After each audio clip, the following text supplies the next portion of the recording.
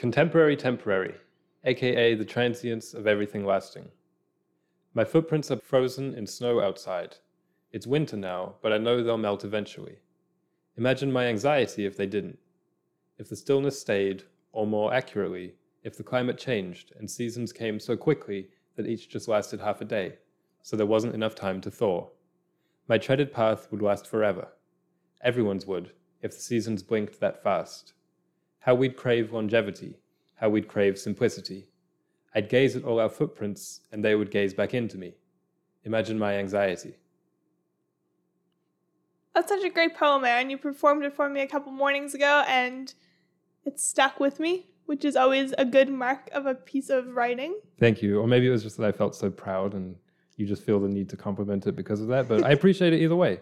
Yeah. And it's supposed to be a lead-in for today's episode. It's kind of my general feeling about the muddle in the mind that I think characterizes what's wrong with the world and what degrowth needs to remedy. And that's kind of what we're talking about today, is how can degrowth free people's mind from whatever is wrong with them, or free grown-ups, I think is how we phrased it. And we're also going to start off by talking about degrowth adjacent movements, or maybe some theories, organizations, or practices that embody some of the same principles of degrowth, but are just go by different names. Yeah, in the book, Degrowth, the Vocabulary for New Era, the whole last section is about movements aligned with degrowth. Okay. So that's where I got a lot of my ideas from. But then also I drew on a few of my own things that I've learned throughout the years that seem, this isn't degrowth, but it is. Yeah. If you think about it.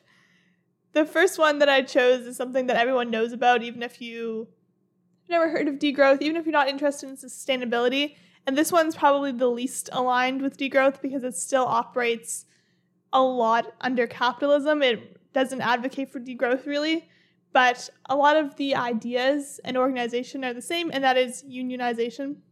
Right. What do you know about unionization? It's about laborers coming together to negotiate for fair rights. Yeah, so it's basically the people who are employed in a company trying to take ownership of the fact that, hey, if we all just quit and refuse to work for you, you would make no money. Yeah, they leverage their communal strength.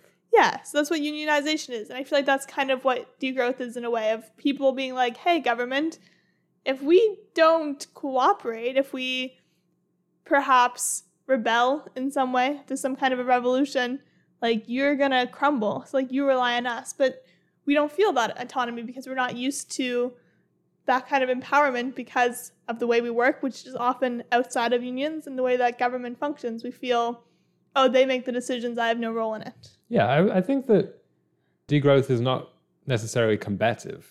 No. You know, it's not necessarily a confrontation between the populace and the government or anything like that. But also I don't think unions always are. Exactly. I think the best of unionization is good for the employees and also the employer, which we don't often hear about. And that's something that I think, degrowth is similar. Yeah. It's kind of just about exerting our collective effort in a way which creates a world which is closer to what we all want than we have now. Yeah. Unions also fight for the development of non-capitalist organizations, like insurance and like education for the children of unionized workers and so on. So that's also aligned with degrowth, because all the degrowth is talking about, let's create these organizations that function outside of capitalism, outside of the current economy for the most part, to try and reclaim our autonomy. So unions was my first one. Did you pick any for this section? Yeah, I have 3. Okay. I'm going to start with, none of them are exactly what they should be, in that they're just, they're movements that aren't at all synonymous with degrowth, but they remind me of it, or degrowth reminds me of them.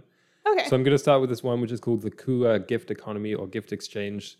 The Kua are these people in Papua New Guinea. It's like a really famous case study in anthropology. It's one of the first things I remember learning about in university in my first year sociology and anthropology course.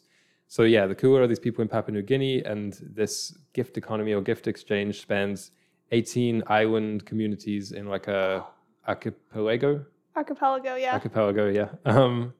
And they travel by canoe, and they exchange these valuables like shell necklaces and armbands, like these really ornamental and ceremonial gifts or materials. And there's a lot of customs that go into it. Like I was reading about when you give it, that's a sign of prestige more than when you receive it. And so when you give it, it's also a custom, I guess, that you downplay it a lot, even though it's something really valuable. And another thing is that when they receive it, there's like a rule that has to be passed on really quickly, or else it stops being worth anything and the person starts to be judged a little bit, which I thought was funny. Yeah.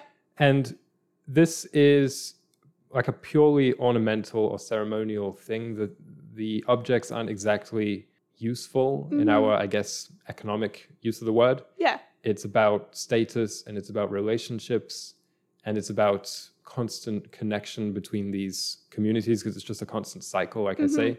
And there's like a specific order in which the trinkets, I suppose, need to be passed on. So it's like, oh, if you receive the armband, now you need to go here and receive the bracelet or something like that. And it goes in a circle, basically. And I just thought this was a really interesting case study with regards to degrowth, because it's a completely different relationship that these humans have to material or to immaterial than we have with any material. Yeah, of course. Which is this economy that they're a part of is inherently communal, and it's about forming relationships. Whereas us, when we hear about materials, especially something that is really valuable, typically it drives us apart because we're all like vying for it.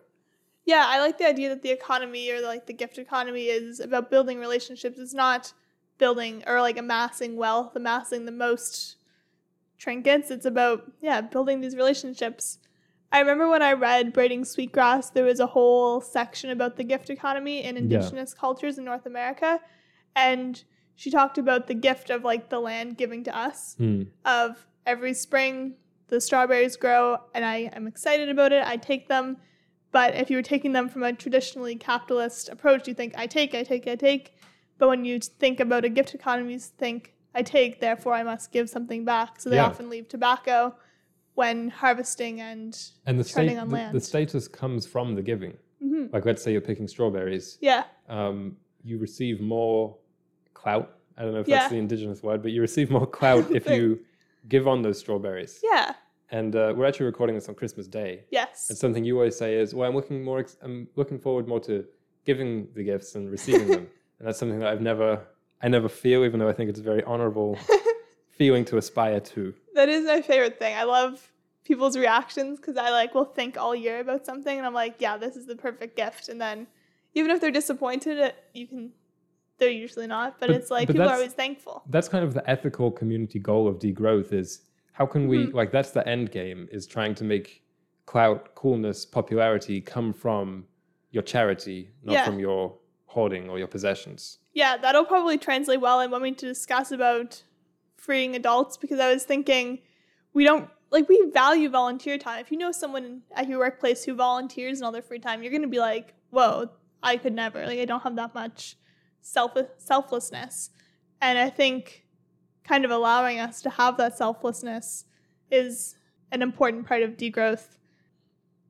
One of the movements that I chose, I'm going to go with Buen Vivre, because we talked about it last week and a few other times.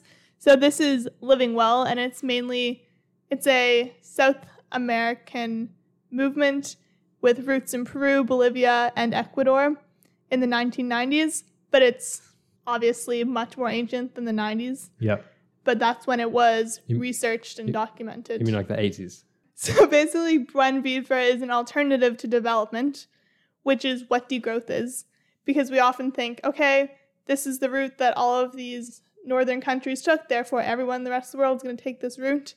But with degrowth, it's not saying, no, those countries that haven't developed don't get to develop. It's like, obviously, we want everyone to continue increasing their well-being, but not by consuming and consuming and consuming. So Buen Vivre challenges the development path and the idea that consumption equals happiness. They see that nature and humans are not separate as they are in our minds. We think, okay, there's nature, there's people, those are two separate realms. But for them, they consider nature expanded communities. So when you take care of the planet, you know that it's going to take care of you in return. Just as with degrowth, if you take care of your community, your neighbors, they'll take care of you in return. But all of these ideas have just been lost in whatever spiral we're currently caught up in. Buen Vivre is also aligned with feminist and environmentalist movements because it's mainly a social movement. It's mainly about we want to increase welfare, we want to increase access to medicine, access to education, but we also want to increase the value of the care economy and keep our eyes set towards the future. The cool thing about this, the final thing that I'm going to mention, is that it's intercultural, so it's not just looking towards Indigenous knowledge. It's not just looking towards this one set of thinking. They look towards every group of people on the planet and they try and take the best out of all of them to encourage living well, which is, I feel like, what degrowth does as well. Yeah, I like when you said it's about having your eyes towards the future. Yeah.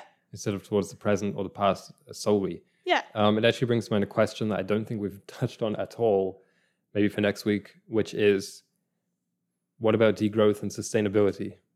Yeah, it's probably a good idea. Which is a key tenet of degrowth, and obviously of Buen Vivre as well, but we haven't really mentioned it. Yeah. Which is funny. I'm going to also, just going off this, jump onto another one because they're very closely linked. This is called Ubuntu, or Ubuntu. It sounds like abundant, but just starting with a U. And it's from the Bantu-speaking peoples in Africa. And the motto of this movement is a person through other persons. Yeah. Yeah, so it's like you only exist in relation to your relationships, which is what the gift economy you were talking about kind of emphasizes. And they also see the world, every decision they make, in this 3-part little paradigm of the living dead, and the unborn. So they strive to honor the living dead and they seek wisdom from them. But the thing that's most valuable in their economy and their system is the unborn. So every decision they make, they think, how will this impact those who haven't been born yet? Which is something we do not value because we just value kind of the short-term fixes. But we really need to think, how will this impact those who haven't been born? Well, largely here it's because the unborn don't buy anything. Exactly. And neither do the living dead. So that tends to be who we think about most. Yeah. I have 2 others that are kind of small, so I'll just lump them in together, I guess. The first is the Luddites, which most people know, but if you don't, it was a group of English textile workers in the 19th century and 18th who protested their manufacturers who used machines in what they called a fraudulent and deceitful manner. Because I was like, hey, we protest machines, kind of. We do, yeah. In a way. And I always thought these guys were just really cool. Like, I envisioned them just tearing through factories and like ripping apart machines in a fit of rage because they hated that progress and they saw straight through its empty promise. Yeah. But I guess, I mean, they did do that. They did do a lot of machine breaking. Yeah. But I guess it wasn't about any kind of inherent hostility towards the technology. It was because this is the only way we can get the message across to the employers who are going to replace us and who are going to keep slaving us and keep, giving us less and less benefits in the name of competition and in the name of capitalism. And I thought, I guess that's kind of true of us as well. We don't have any like inherent hostility towards a keyboard, of course, a phone, touchscreen. It's about the people who code those things to use us. Yeah, and the kind of assumed intention behind them that they want to make it as addictive as possible. Yeah, exactly. It's like I have nothing against Doritos, but I do have something against the fact that they're literally programmed in the salts and the sugars to be addictive. That's what I'm against, is this, I guess, enslavement. That's a bit drastic. No, I don't think it is. Yeah. Almost every degrowth book I've read starts with, it's not a Luddite movement, because I feel like those guys have a pretty bad rap. But also the Luddite movement wasn't itself what we call today a Luddite movement. That's what I'm trying to get across. I've always had this vision, call it a dream, call it just a premonition of like some concert, like a musical concert, and it's a rock band. So I guess that already makes it kind of unlikely. But it's a rock band and they're all jamming out. And you know how they always like smash their guitars in rage and everyone in the crowd's like, yeah. but it's the front singer the lead singer holds up his phone and smashes it against the floor. Yeah. And then everyone in the crowd goes, ah, and then they all do the same. Did Kanye do that?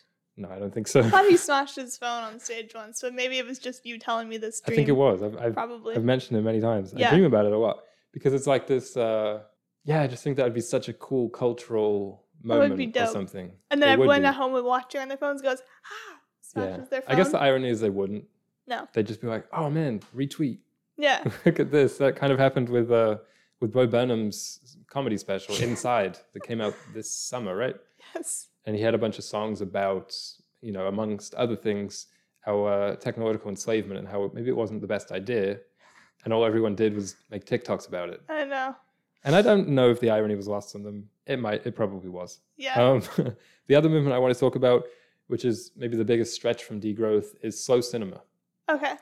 And I had 3 movies in mind because I'm not very well versed in slow cinema, but the 3 that came to mind for me were 2001: A Space Odyssey, First Cow, yes, which is a movie that came out in 2019, directed the slowest of cinema.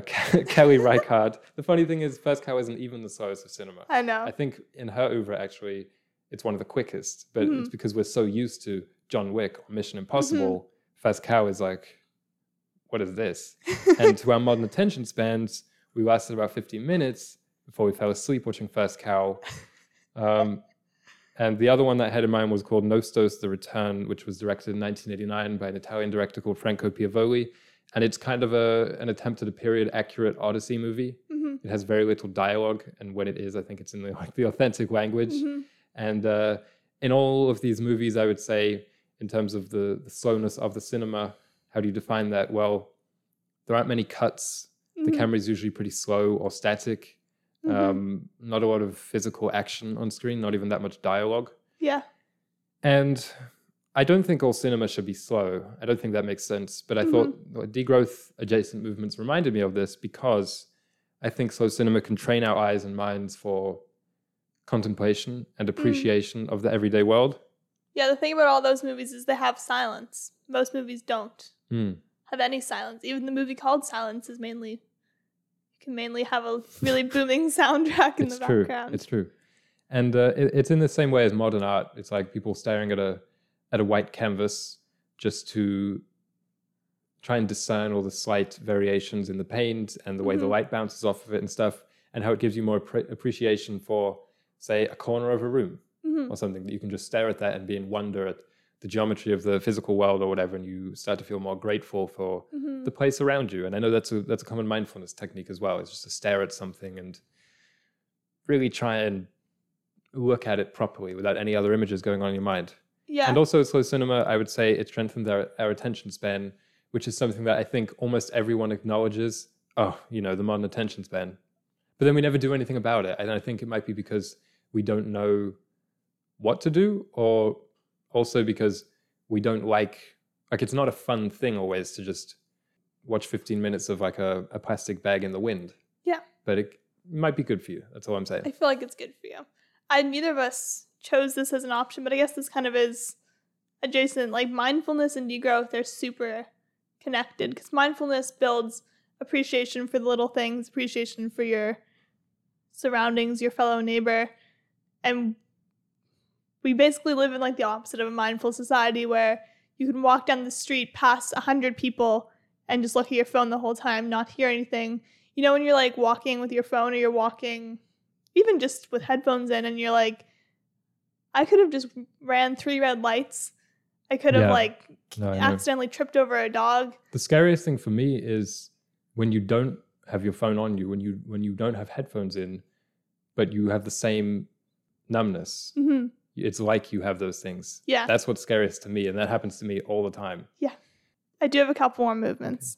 One of them is feminist economics, which we haven't talked about too much, but we talked a little bit about it in relation to the care economy. But feminist economics are anti-patriarchy, which, in my opinion, the environmental movement is also anti-patriarchy, which isn't anti-men. It's just advocates for a non-hierarchical organization of society and the economy.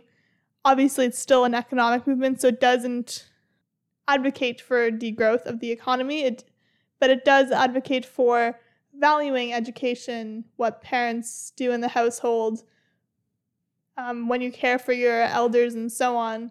And there was an excerpt I wanted to read from the book that I mentioned. And it says, actually, in a capitalist context, the lives of workers becomes means of production that are to be kept for the sake of profit within the limits of efficiency and social control. This process of transforming lives into capital is a moral and political battlefield that makes the link between economics and ethics indissoluble, and sex and class conflict endemic in capitalism. And my favorite part about that is the idea that, okay, you work 9 to 5, but you can't not sleep. Like, you need to sleep in order to function at work. You need to pack your lunch, you need to get to work. So it's like your life is in service to your employer. It doesn't matter, because it's like, people always say, just shut it off. Like, just don't look at your phone, don't look at your computer when you get home. But it's like, you still need to rest, or else the next day you're going to not be able to do anything. You know what I mean? And that's what feminist economics protests, I would say. It says, okay, do your job, but like fewer hours, more empathetic towards the employers, more collaboration, more valuable work, I would say. And that's really aligned with degrowth in my mind. Do you want to guess what the organism of the week is? Okay, is it a plant? Yes. Is it green? Yes. Oh my, this is the closest I've ever been. Does it have leaves? No. Okay. Think what day it is. A Christmas tree. Christmas tree. Because I was going to do something relevant to the episode, but then I also was like, we're recording on Christmas, so I chose a pine tree, which is one of the most common Christmas tree varieties. Yeah. You're not going to have me describe an image? You can describe an image from your mind, because I didn't pull one up. Okay, it's kind of triangular and pointy. The image from my mind is just completely 2D cartoon. Yes. It's very uniform, green color. Doesn't require any adjectives in front of the green, because it's just green. Yes. And maybe it has like a frizz around it. Instead of needles, it has frizz. Or needle. Okay, yeah. But they're all almost identical, unless they're a shrub, because there's pine shrubs. But I'm talking mainly about the trees, and they're 45 to 63 meters tall, and they're the largest group of trees within the family of conifers. A Christmas tree is that tall? We cut them down that early. And every year, 120 million Christmas trees are cut down. That's why I wanted to give these guys a shout out, because they're very plentiful. They grow everywhere in the Northern Hemisphere, so they grow in Russia and China and North America. They're everywhere. But like, I don't love how many we cut down. Are you against Christmas tree? I'm mildly tradition? against Christmas trees. Oh, man. The thing is, I think it's fun. I like the idea of going and just cutting one down on your own, not like at a Christmas tree farm. Yeah. Because I don't love monocultures, because it's not good for the planet or the soil. I don't like deforestation. Not a big deforestation person. Okay. But I mean, like, I think the tradition actually is cool of like having some boughs, perhaps, just cutting some boughs off the tree and putting them on like your mantle. Wreath. A wreath. Okay. Yes. So you still get the smell, Yeah. but without the destruction. Yes. Maybe there could be a town Christmas tree that doesn't get cut down. It's just a really big tree. Right? Yeah. There's also options to do ones that come in pots. They're very expensive, but perhaps if we all wanted them, it would become less expensive. Well, over time, it might not be that expensive, because you get to reuse it every year. Yeah, it's true. The actual tradition dates back to Roman times, and they just put boughs in their house to represent life in the darkness, because evergreens are always green, which is neat. And I always appreciate them in the winter when it's like kind of depressing and everything's gray, but you still have those little pops of color. So yeah, I just wanted to give a shout out to those green prickly guys who are in all of our homes, except for ours, and I'm sure some other people's. That's a great segue into adulthood, because I feel like I sound like a cynical adult when I'm talking about Christmas trees. Yeah, so we're going to devote the rest of the episode to how to free adults. We kind of spent last week's episode talking about how to free kids, I guess, or different ways that kids can learn. So this is like the grown-up version of that. Yeah. So 18s only. 18s and over only. I kind of split this question into 3 or 4 groups, because it was like, well, what are we freeing grown-ups from? Was my first question. but I didn't want to be negative and just spend a lot of the episode describing things that are wrong with our mind. Yeah. So I was like, I'll do it in a poem at the start, and also I'll direct people to one of our first episodes, which was What is Wrong? Yes. So that's one of our first Solacene episodes, and it was kind of describing this cultural milieu that we're all in. I didn't want to retread some of the same ground because it's kind of depressing to talk about. Also, I think if you're listening to this, and even if you're not a regular listener, a lot of people these days have a kind of intuitive understanding of what we're talking about when we say things are bad. Yeah, we say we need to free adults. People know what we mean from. We don't mean we need to free them from their shackles physically. It's about more of a mental crisis. Yeah, so my first kind of solution or thing I wanted to discuss was something I touched on last week when I talked about Disney's Recess, which was a cartoon that they had, and I said it provided this really great illustration of how large the playground feels like when you're a kid. And we kind of beat around the bush, but what we didn't say was all of the problems start really when you stop viewing the playground as huge, when you start becoming too cool for it, when you start sitting out gym class and thinking, why would I participate in this? This doesn't matter, essentially, which is, I think, the adolescent beginnings of a lack of mindfulness. Yeah. You're never really truly present anymore.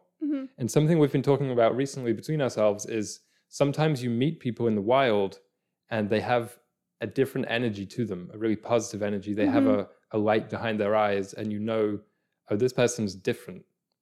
They are present all the time. Yes. I experience this most often. I would say it's kind of random where you find these people. Yeah. Hopefully the listeners, if you know, you know. So we're not just so we don't just sound crazy. But when I took a few theatre classes in university, I felt there were a lot of really mindful people there. That's a really excellent example, for sure. They were dedicating themselves to, as they say in Dead Poet Society, squeezing the marrow out of life, or whatever they say. Yes. That's what it's like. So for this mindfulness, I guess I would say we need to be freed from the barrage of sounds and images that are constantly playing in our minds. What we were saying about even when you don't have headphones on, you feel like you have headphones on and you feel like you are dulled to the world's pleasures and pains. Yeah, I think it also is related to comparison. Like, you could probably track school spirit, which then translates into community spirit and care for... I think school spirit's a good barometer for everything. Yeah, so the decline would probably go almost perfectly with the hockey curve of access to media of like, hey, my school isn't like the school in the John Breakfast Hughes movie. Clubs. Yeah. And it's like, why would I care about this lame Spirit Week? Like in High School Musical, look at that. It's true. And obviously a billion other references. And we do that all the time. Even when I'm walking down the street, you're talking about soundtracks. Like if I don't have headphones in, I'm always like thinking of like the soundtrack or like picturing myself kind of somewhere else. Even though I live in like my dream city, it's like you kind of augment everything in your head. It's not what you thought it would be, right? Yeah. Like it's not as cinematic as you thought it would be.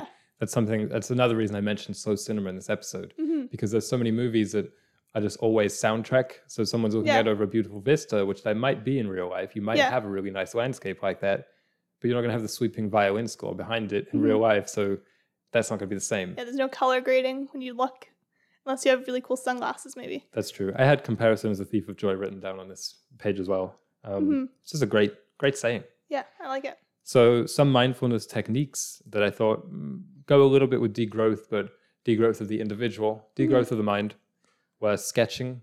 Ooh, that really works for me. That's one of the few things that I can reliably do, and it puts me in the moment for, I don't know, 30 to 60 minutes. Yeah.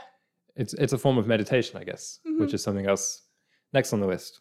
Meditation. I say it with a disclaimer that it doesn't have to be sitting cross-legged with your eyes closed, thinking about nothing. Whatever you do that puts you into that meditative mood, I would call meditation. David Lynch does this type of meditation, which I'm sure lots of other people do, where he like lets his mind run for as long as he wants. Yeah, it's like it's transcendental meditation. Yes, kind of that's what it's called. The opposite of regular meditation where you try and clear your mind. Yeah, but when I learned about that, I was like, this is like the answer. Because whenever I mention mindfulness and meditation to people, they're like, I could never. Seems boring. Seems boring, lame. Yeah. But it's like, what if you allowed yourself the time to just think? that isn't when you're trying to fall asleep. Because I feel like that's when we often do this like transcendental meditation when you're falling asleep, thinking about every mistake you've ever made in your life. That's another option. But obviously drawing is a way of meditating, just walking barefoot outside. Ooh, a lot of creative acts. Yeah. And also I find genuinely talking to people is another form of mindfulness. It's if you're having a real conversation, it's hard to be thinking about other stuff. Yeah. Small talk, of course, that's rather anti-mindful. But if you're having a legit conversation, I know that's not easy to find. No. But that's another good practice. Yeah. The final thing for this section I want to talk about is that the usual mindfulness advice, I think, is to do less, slow down, be less busy, reflect. But I actually have been thinking about it that I think good advice is to do more. I think that's a good idea as well. To try and do more things, because I think a problem can be spending too much time reflecting and trying to find ourselves and inadvertently ever increasing our self-awareness. Yeah, I mean, I'm I think a creative person, but I would never consider myself one before kind of a revelation I had upon meeting you.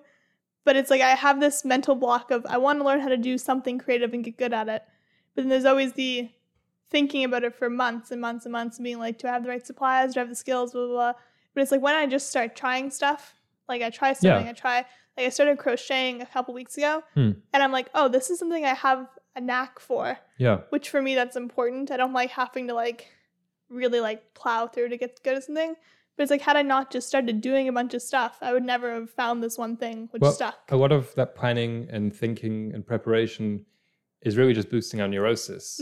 Like I had this thought the other day, something else I mentioned last week about kids that kind of mirrors for me like the fall of men is our self-realization. There's a period when you hit adolescence where you look in the mirror and you start seeing yourself, oh, I'm kind of ugly like that, or I'm kind of short or something, which is never good. And it's like social media and the internet has just amplified that like crazy to the point that I would say most adults are narcissists. I'm including myself in that.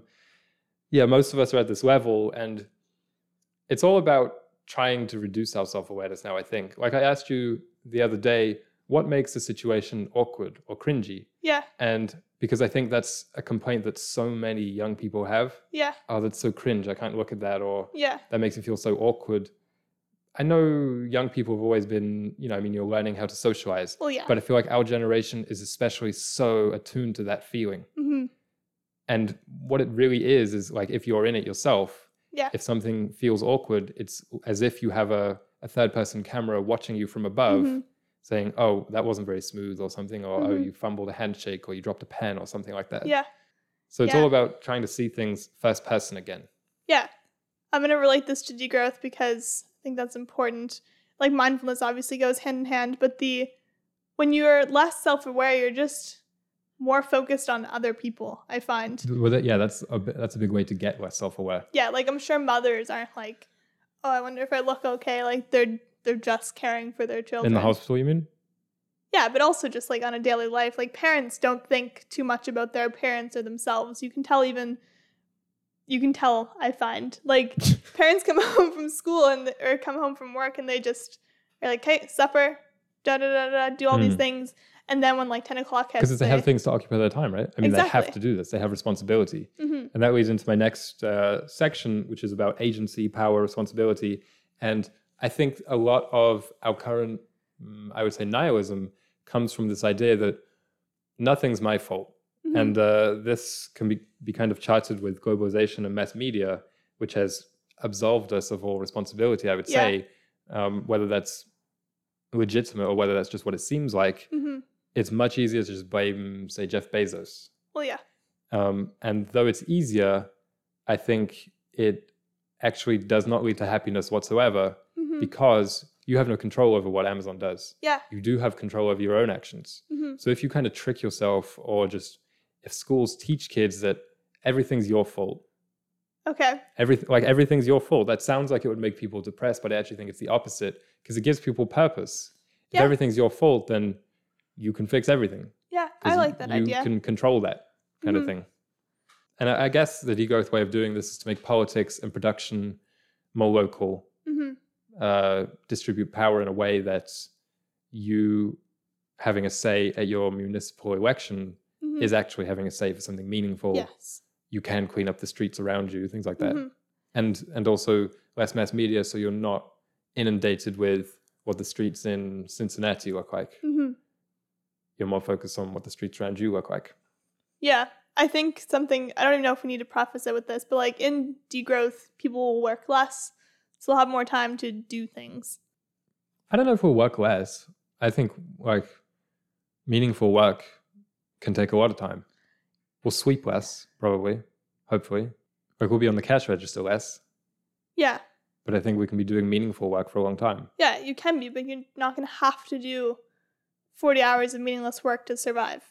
So it's like if your passion is volunteer or like street cleanup or whatever, like you can do it. Next thing I want to talk about in terms of freeing grown-ups is beauty, and I'm including representation in this. And I guess I'm going to subtitle this The Story We Tell Ourselves. And I had some points. One is paving paradise. Okay. Firstly, I was just thinking about that line, and it's like, we didn't pave paradise in the past. We Mhm. are doing it. Yes. So that's kind of a distinction. But when we do that, it's like we make everything ugly, and that makes us more miserable, of Mhm. course. But it's also like it implies that we don't deserve the paradise. Mm-hmm. We deserve to live on pavement. Yes. It's kind of like when people talk about communist buildings and how they make the people inside them feel. Yes. It makes you feel like you're nothing. Yeah, it essentially. makes you feel not valuable. Yeah. And I think on a large scale, that's what we've done when we say, Mhm. wow, nature's so incredible, so beautiful. Look at all these trees, but you have to live here. Yeah. Kind of like that. Yeah. And another point is our depiction of ourselves, of individuals, of grown-ups, of kids, of families, pretty much of everything. Christmas is a time when a lot of people watch old movies. Yeah. We recently watched I don't remember what year it came out, maybe 1951, The Christmas Carol that has Alistair Sim. Mm-hmm. And the scene with Bob Cratchit and Tiny Tim all around the table, and that family always, like when I saw it, I was like, whoa, that would never be made today. No. That idealized, the dad comes home and just everyone's happy. Mm-hmm. They're just all being nice to each other. Yeah. And you could say, well, that was an unrealistic depiction of a family. Yeah. But I would say it was an idealized depiction of a family so that people at home watching it at Christmas could strive to be that, could try and see themselves in that. Yeah. And could aim for that. Mm. But now it's like we are obsessed with depicting people and families and relationships as fundamentally flawed. Yeah, and and drama. always flawed, and drama. And so I think, life imitates art, vice versa. Yeah, that's a really excellent point. Another point about beauty I had was that forced preservation is ugly. I had this idea too the other day. I didn't really think it through, so please don't judge me, but it was like, what if we just scrub the internet every 3 or 5 or 1 year or something? Mm-hmm. Or at least the social media part of the internet that everyone uses, because everything being archived is not a nice feeling. There's so much baggage, there's so many footprints in the snow that never melt. That's kind of what that's like. Yeah. And it reminds me a little bit of when people when people say, oh, I wish celebrities would just age gracefully instead of getting so much plastic surgery because it looks really unnatural. Mm. That's kind of what I feel like. Yeah, it definitely traps us into this kind of identity that we've built for ourselves, because I feel like pre-internet, if you wanted to reinvent yourself, you reinvent yourself. But a little bit with like, oh, I have my Instagram profile, you can delete everything. But there's this little idea in your mind of like, but everyone knows, everyone saw, they're going to compare it to this old picture of me. They're going to know that I'm doing this new thing. I just don't know that there was such an obsession with inventing yourself or with It's yourself. true. That's what I mean about like, the narcissism. It reminds me of with pop stars today, culturally, everyone's so obsessed with eras. Mm-hmm. It's like, oh, well, this is her new, like when Taylor Swift was like evil, Yes. and then she's like folksy, Mm-hmm. and then maybe she's like 80s.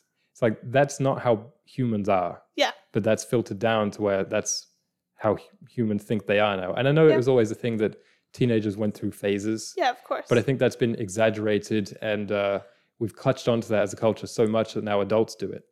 Yeah, I mean, we all as a society crave identity, which just like doesn't exist anymore. So adults and kids alike are trying to find their identity in an era or in a phase. Or in a capital A aesthetic. Yeah. But I think that identity should be what you do, Mm-hmm. not what you wear or what you say or how you talk Yeah, or your hair. for sure. Sounding like Dr. Seuss here. little bit. And just the thing with preservation and ugliness, degrowth is so natural that it lets things age and die. Mm-hmm. And that's fine. Yeah. Things can die. Mm-hmm. The final point I had about beauty was that we put aesthetics last all the time. Yeah. Like with every decision we make, finance and say practicality or profit always goes ahead of how things look. Yeah, for sure. And I think it's fine and it makes sense that aesthetics don't always go first. Yeah. And I think they should sometimes come last. But I don't think it's good for us that they always come last. Like every time profit will come first. Yes. And if we kind of went like that, there would have never been the frescoes in Italy. Yeah. And what this kind of implies subconsciously, I think, is that your eyes don't matter, your experience, your senses, you being around beauty, that's irrelevant. Yeah. What we need to do is make money. And I think that just makes us sad. Yeah. I feel like when I picture an adult, I always picture them like getting Tim Hortons. And it's like, okay, this is going to be a little bit of a tangent, but it's like Tim Hortons is just like this shell of like an old coffee shop. They used to sell the like always fresh, little local coffee shop vibe, but now it's just like... It's a giant franchise here in Canada. Yeah. But it's like literally for the same price or like maybe a few cents more, you can go to an authentic coffee shop and value the experience, get to know the barista, get to know the regulars. And you could do that in a Tim Hortons, but there's something lost because there's no authenticity in them. That's a good point. Also, a lot of adults just don't like the taste. Exactly. But they're addicted. Yeah. Or it's just easy rather and cheap. Yeah. I mean, you don't drink coffee, but I do. And when I began drinking it, I made the promise to never settle for coffee. So I've drank Tim Hortons coffee once in my life, and I drink it most days. But it's like, I know so many adults who are like, yeah, just drink whatever coffee, the gross like Folgers, like, which is really bad in my opinion. And it's like, just like putting in the effort to find a coffee setup in your house. And like, you can get stuff at the thrift store. It's not like it's that much more expensive than like than a new like machine. It's like just putting in the effort to make a ritual out of something small. Yeah. I'm using coffee as the example, but it could be whatever. That's a good example. I'm aware that we sound kind of snobby here. Yeah. But it's just about prioritizing your life on this earth. Yeah. I mean, like, you're going to feel so much happier if you just took that, like, extra 3 minutes and those extra $10 to make a really nice experience in the morning when you wake up instead of slugging the Folgers out of the... You know what Macklemore says? What does Macklemore say? He has a line that is, a life lived for art is never a life wasted. I really like that song, actually. 10,000. There you go. Yeah, that's a good song. But, yeah, just in, like, little things in life. And I'm sure lots of people say that. But in degrowth, I feel like it's really important of, like, maybe there won't be Tim Hortons, but that doesn't mean you're going to be coffeeless. It'll actually be better because you'll get to make your own coffee or go to the local coffee shop. I feel like another thing that kind of traps adults is I feel like we all like act out of necessity. I was thinking a lot about education for adults because we've been talking about education for kids. And it's like I feel like adults only learn as needed. It's like I need to learn how to fix my bike tire. I'll learn it. I need to learn how to cook this new type of meat or whatever you're cooking. I'll look it up and I'll learn it. Yeah. But I feel like there's no freedom or time or interest to learn kind of superfluous things or even learn things in advance of when you're going to need to learn them. Yeah, we're just fighting fires all the time. Yeah. So I feel like just like allowing ourselves a little bit of time to read the self-help book, to read the article on politics or whatever you're interested in, and allowing yourself to be not an expert in anything, but to be well-rounded, because we're like kind of afraid to dive into philosophy or psychology if we know, well, I'm not going to go to school for this. I'm not going to be an expert. And it makes sense because I think younger people are more willing to do this because the younger people, let's say I want to get into astronomy, which I don't know anything about. I know that there aren't many 22-year-olds who are like super into astronomy. So the little that I know might put me ahead of a little bit. Yeah. But let's say you are a relatively educated, like 50-year-old and you want to get into astronomy. It's like, but there's so many people who, you know, it's too late for me, basically. I'm going to be way behind. But something that really stuck with me, one of my high school teachers said was that he enjoys going to lectures of experts that he just doesn't understand a word they're saying. He loves being reminded of that. Yeah. And he feels that he's kind of inductively learning some stuff or just recognizing words. and it makes them feel smart in that way. Yeah. Or rather, like when you're exposed to a lecture which is very clearly designed for people above your level, it still kind of triggers the same synapses and maybe even gives you a little bit more of a creative response than if you were actually understanding it, kind of. Yeah, for sure. So I think just like freeing adults to allow that. If you're listening and you're an adult, go ahead, learn that thing that you want to learn. Yeah, I want to be like that.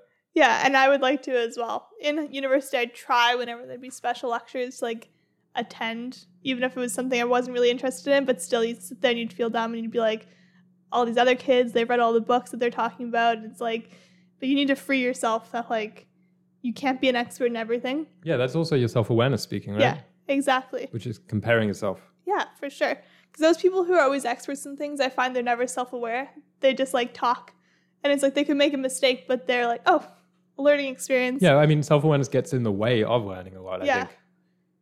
Yeah, that's really important. The only other thing I was thinking for adults was we've talked about internet libraries amongst ourselves. The idea of these places where you go and use the internet instead of always having it in your pocket. And I feel like in a degrown world, that would be a bit more of a thing, or at least the computer room of your house. Yeah. Because right now it's like anyone who has a phone isn't learning, so you can always take out your phone and translate something or do a calculation or look up directions. You're never forced to do any of those things. But if we didn't have phones in our pockets, we'd be forced to learn the geography of our place, to learn some quick calculations or what have you. It's true. And I think that would be a very freeing thing if we stopped relying on our phones. Even just cancel your data plan. For the sake of education, you mean? Yeah. I agree.